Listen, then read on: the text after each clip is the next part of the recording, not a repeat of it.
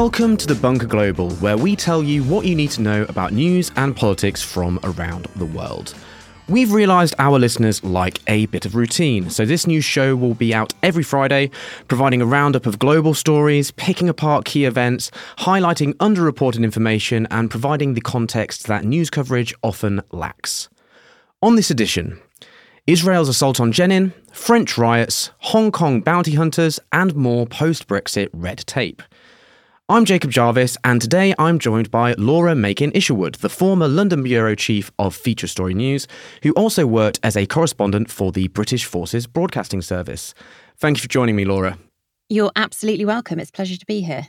We'll be discussing the latest from France shortly, but first up, I spoke with Anshel Pfeffer, a correspondent for Haaretz based in Jerusalem, about the situation in Jenin. Israel launched an assault on Jenin earlier this week, resulting in multiple fatalities and widespread destruction. The conflict in the West Bank, and particularly individual events, can be hard to pick apart or make sense of. Here to help me get a better understanding of the situation is Anshel Pfeffer, a journalist for Haaretz and The Economist. Hello, Anshel. Thank you for joining me. Thank you for having me. Anshel, firstly, can you describe Jenin to me as a place? So Jenin is the northernmost town or city in the West Bank. It's sort of isolated from the rest of the West Bank, which is one of the reasons why the population there are more independent and do their own thing and are less in tune with the Palestinian Authority, which is based in Ramallah, quite a bit away to the south. And the place where the Israeli military operation took place for 2 days this week is what's called the refugee camp. Now, the refugee camp kind of conjures up an idea of tents or makeshift huts, but it's called the refugee camp because it was originally where Palestinian refugees arrived in the late 40s, early 50s, and many of their descendants are still living in that neighborhood. But today it's much more of a very crowded, built-up neighborhood of narrow, winding alleys on a very steep hillside. It's about half a square kilometer the size, around estimates of 15,000 people living there. And it's been the site this week and in previous offenses of some very pitched urban warfare. Was it a surprising target or a predictable target in that sense? No, I think both on the Israeli and the Palestinian side, there was an expectation of some kind of operation like this. For the last year and a bit, there's been almost nightly Israeli raids there, basically ever since this group called the Jenin Brigades, which is a new organization, been existent maybe for a couple of years, of local Palestinian militants who aren't really affiliated with any of the established Palestinian organizations. Ever since they more or less took over control of the refugee camp area, ousting the Palestinian Authority security forces from there. And from that place, various attacks against Israeli targets, both in the West Bank and within Israel, were carried out. There's been the expectation of something bigger, like what we saw this week taking place. And the Palestinian militants and the civilians in the area were surprised. They perhaps were surprised by the Israeli tactics. Yeah. But the attack itself was expected. You've called it a military operation. I've seen other places it be called raids and assault and so forth. How would you, in a more just simplistic way, describe it? Describe exactly what kind of happened there. What happened was a brigade-sized force, which means close to 1,000 soldiers, went in the early hours of Monday morning. There was a drone strike on some buildings in the camp, which the Israeli army said were command posts. And during the drone strike, or under cover of that drone strike, the Israeli forces went in convoys of tactical sort of bulletproof vehicles, not tanks or armored personnel carriers, but more maneuverable, smaller vehicles. Some went in on foot. They went in from 4 different directions. And by the time people there, the militants and the civilians, kind of managed to understand what was happening after the drone strikes, the Israeli soldiers were already in there. What was the scale of the fatalities and the damage there? So there were 12 Palestinians killed, and the Israeli army claims that they were all militants. Some of the names are, some of the identities are being contested by the president, mainly because at least three of the 12 were under 18. They were the age of 16 or 17. So then you get into the question of whether a teenager who was affiliated with an armed organization is considered a combatant. But that was the number 12. One Israeli soldier was killed. There were a few dozen people wounded as well. What is the Israeli government's motivation here? What do they want from this, the reason for this escalation, and what will Netanyahu's reaction be to how this has played out?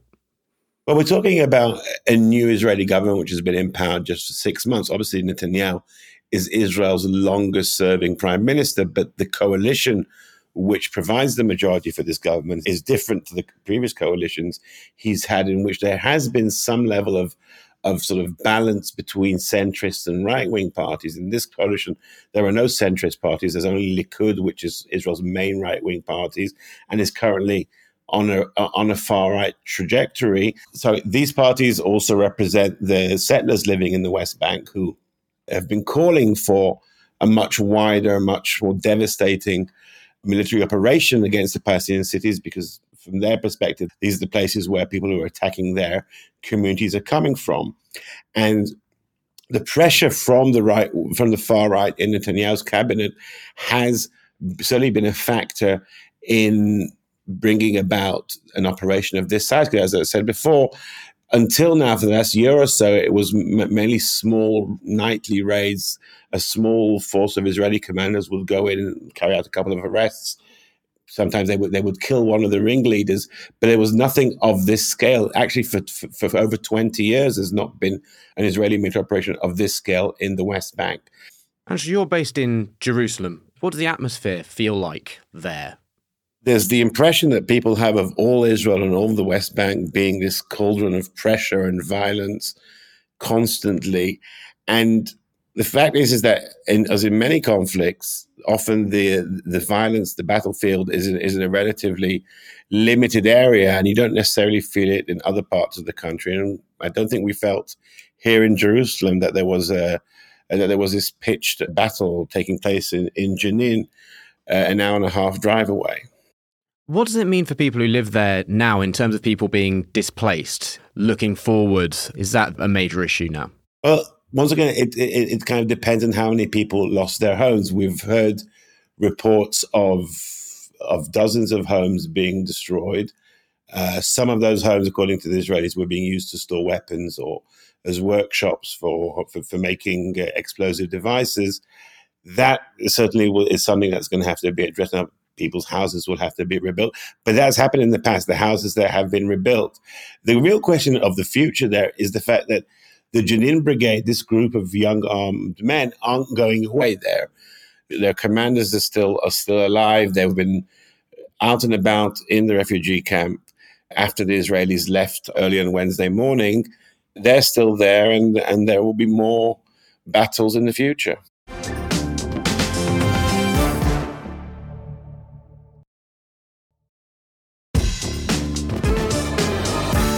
Next up on The Bunker Global. France experienced several days of violent protests following the shooting of a teenager during a traffic stop. This visceral unrest appears to be calming, but the fallout is far from over. Laura, as best as we know, what happened here in France? Well, this is all about what appears to have been an interaction between a police officer and a teenager who was driving a vehicle in France. Now, it looks like from video that's been released of this interaction that this teenager was shot by this police officer.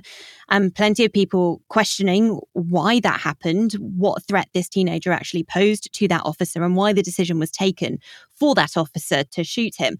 Now, since that video was released, there's been an incredible amount of uproar across the whole of France.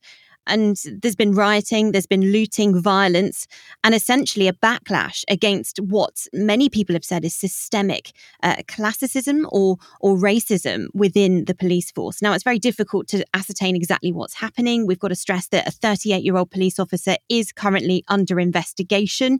So there's plenty of people looking at what happened, I suppose, around this interaction. And I'm certain that there'll be more that will come out of it. But at the moment, the immediate backlash has been pretty intense in terms of the violence, the looting, as I said, and just the general feeling of unrest across the country. How widespread is that backlash? Sort of we focus on capital cities like Paris, but it's gone much further than that, hasn't it? Yeah, absolutely. There's been cities across France that have been experiencing this kind of aggression and upset. I think that's probably the word to use. And it's all about the relationship that people have with the police in France. Now, there's been public transport systems set alight. There's been symbols of the state as well that have also been attacked, schools even, and a mayor's property, his own home, was also attacked as well. People are really questioning how the state interacts with the public and who indeed they can trust in all of this. In regards to what we can trust, how hard has misinformation online made it to get a clear picture of what is happening there? Well, it's very tricky, isn't it? Because we know that a lot of social media platforms are all about your opinion a lot of the time and pushing out what your view of a situation is.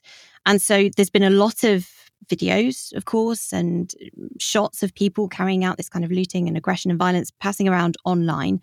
And it's also been accused essentially by the French government as being a source of riling people up and trying to push people towards more rioting and more violence on the streets. And it's led the French president, Emmanuel Macron, to suggest that perhaps there should be some kind of censorship, if you like, a sort of curfew system on the social media platforms to try to reduce the amount of this information that can be passed around. Now, understandably, there's been a backlash to that as well, people questioning why the government would want to do that and comparing it indeed to like other dictatorships like Iran and North Korea. So it's a really tricky situation for the French government to try to get under control, but also for people as well who want their feelings and their upset to be heard.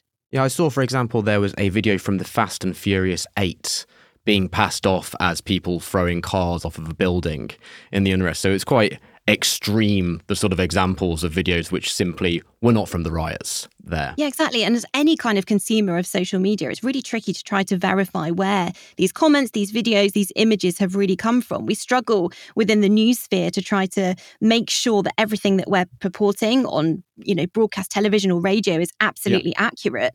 And there aren't necessarily all of those checks that are taking place online. And this is a big challenge for the social media giants as well, to try to make sure that what is happening within their platforms is right, is accurate, is fair. But as you said, for people too, to try to work out exactly where these images have come from and if it is indeed linked to the situation on the ground at all. You mentioned Macron's reaction to some of this there. What does this all, more widely for France, for the public and politically, what does this all mean? Well, there's a lot of questions about whether this actually might push people more towards the right-leaning National Rally, because while, of course, we're seeing this unrest and people questioning the sort of state interaction, the police interaction, whether there is this issue with racism and sort of the class system with France, there's a lot of people that are looking towards the right of the political sphere within that nation. And they're putting out kind of messaging saying that they would crack down on this a bit more, try to stop people with this extreme violence, try to prevent it, which those that might be in the country and are scared of what's happening right now may actually be in favour of. And so there's a big question about whether this could have a wider impact on the way that people vote and their sort of perceptions of the world in France right now and which parties they align with, which of course is going to be a challenge for Emmanuel Macron, because there was a lot of questions in the last election there for him as to whether or not he would be successful in gaining another term. He did, of course, but if you looked at the voting, there was an increase in voting for the National Rally. So there could be some knock-on implications for this further down the line. I think what President Macron is going to be trying to do now, and other ministers within government, is try to get a handle on the situation, push forward with this investigation into this police officer, establish exactly what happened when that shooting took place, when that 17-year-old died, and try to push that out to the public immediately and indeed respond to whatever the outcome of that investigation is in the correct way and in a way that's going to try to resonate with the public in a positive way. Do you think we can expect to see more violence? It depends how this investigation is actually dealt with, I think, and also how those other state institutions react to it and move forward.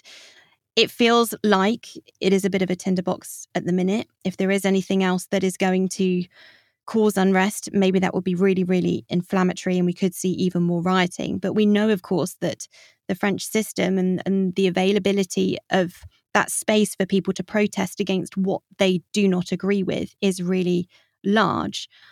I don't know whether it will be wanted. Well, it definitely won't be wanted by the French government, but it's just how they deal with this now, how they try to quell that anger and that unrest that's going to be really vital in terms of how the next few weeks and months play out.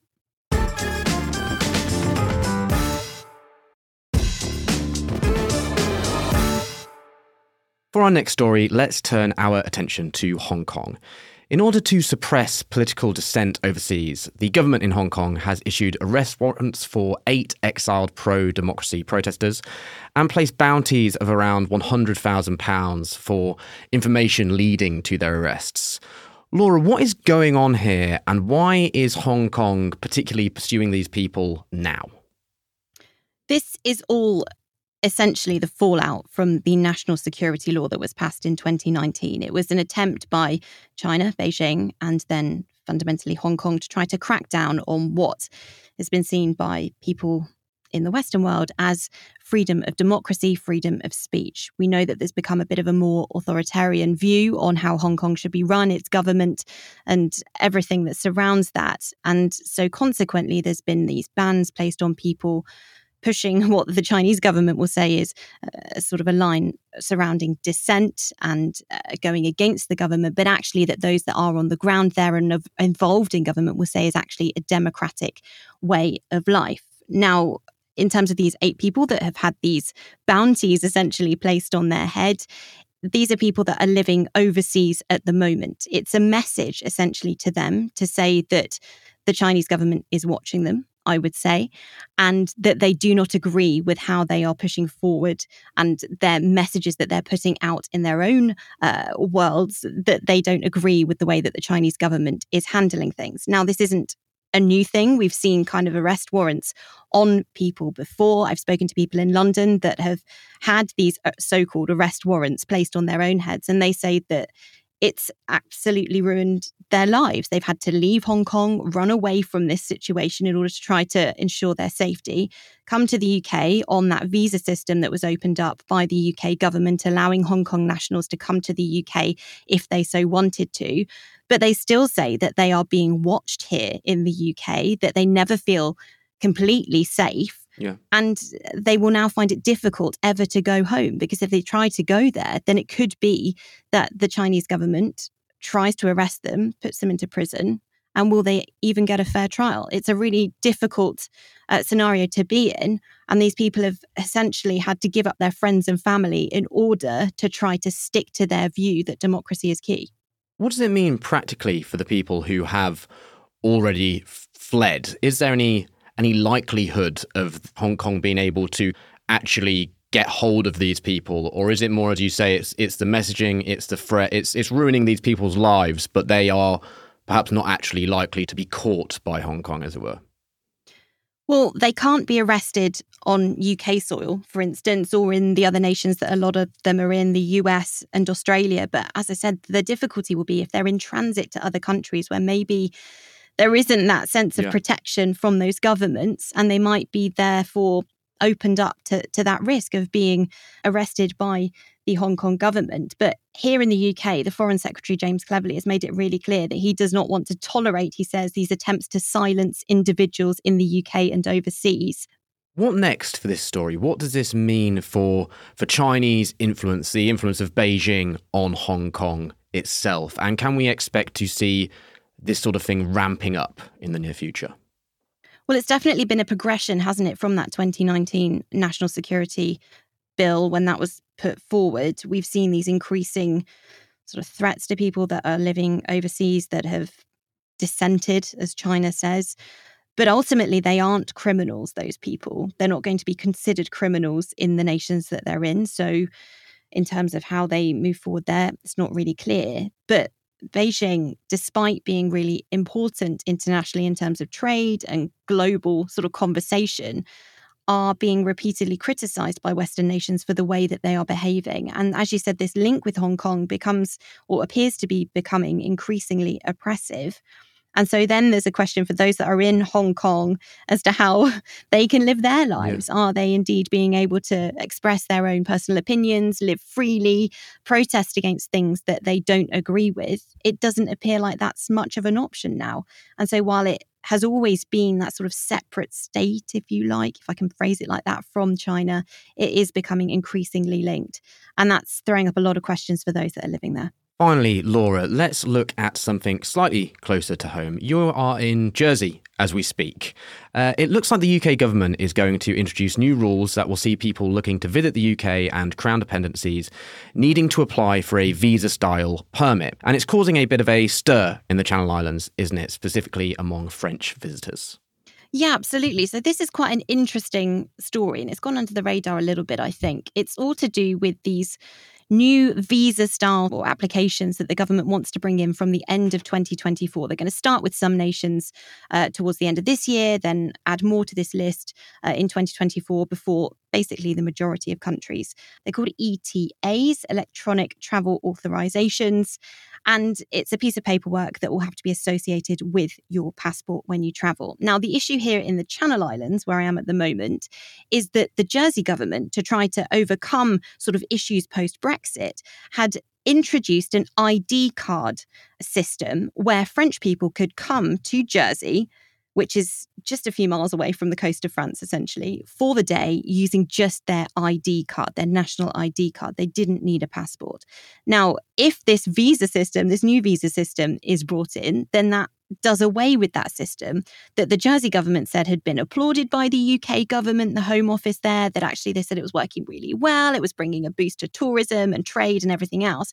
That's going to be scrapped if this comes in and if an agreement can't be reached. And so it's causing issues for people here concerned about tourism, about business, but also for those French visitors that might want to pop over for a day trip. What is the justification for it being changed? It seems like it's a post-Brexit situation where the UK government is having to put in place different systems to ensure that they can monitor who's coming in and out of the UK. There's a lot of questions that need to be asked from the Home Office. And I know that the Jersey government are going to be looking to talk to the Home Office, to talk to the UK government, to try to find a way around this, because they are really concerned for how this could impact their business, particularly post-COVID, when we had all those travel restrictions there. People are only just starting to get back onto their feet. So any further blocks to that could be a real issue for them. Laura, thank you so much for joining me today. You're more than welcome. And that is the end of The Bunker Global. Listeners, if you enjoyed the show, come back next week for another edition. There's also a new episode of The Bunker every day, and remember, you can back us on Patreon if you enjoy them. For £3 a month, you'll get episodes early and ad-free. I'm Jacob Jarvis. Thank you for joining me in The Bunker.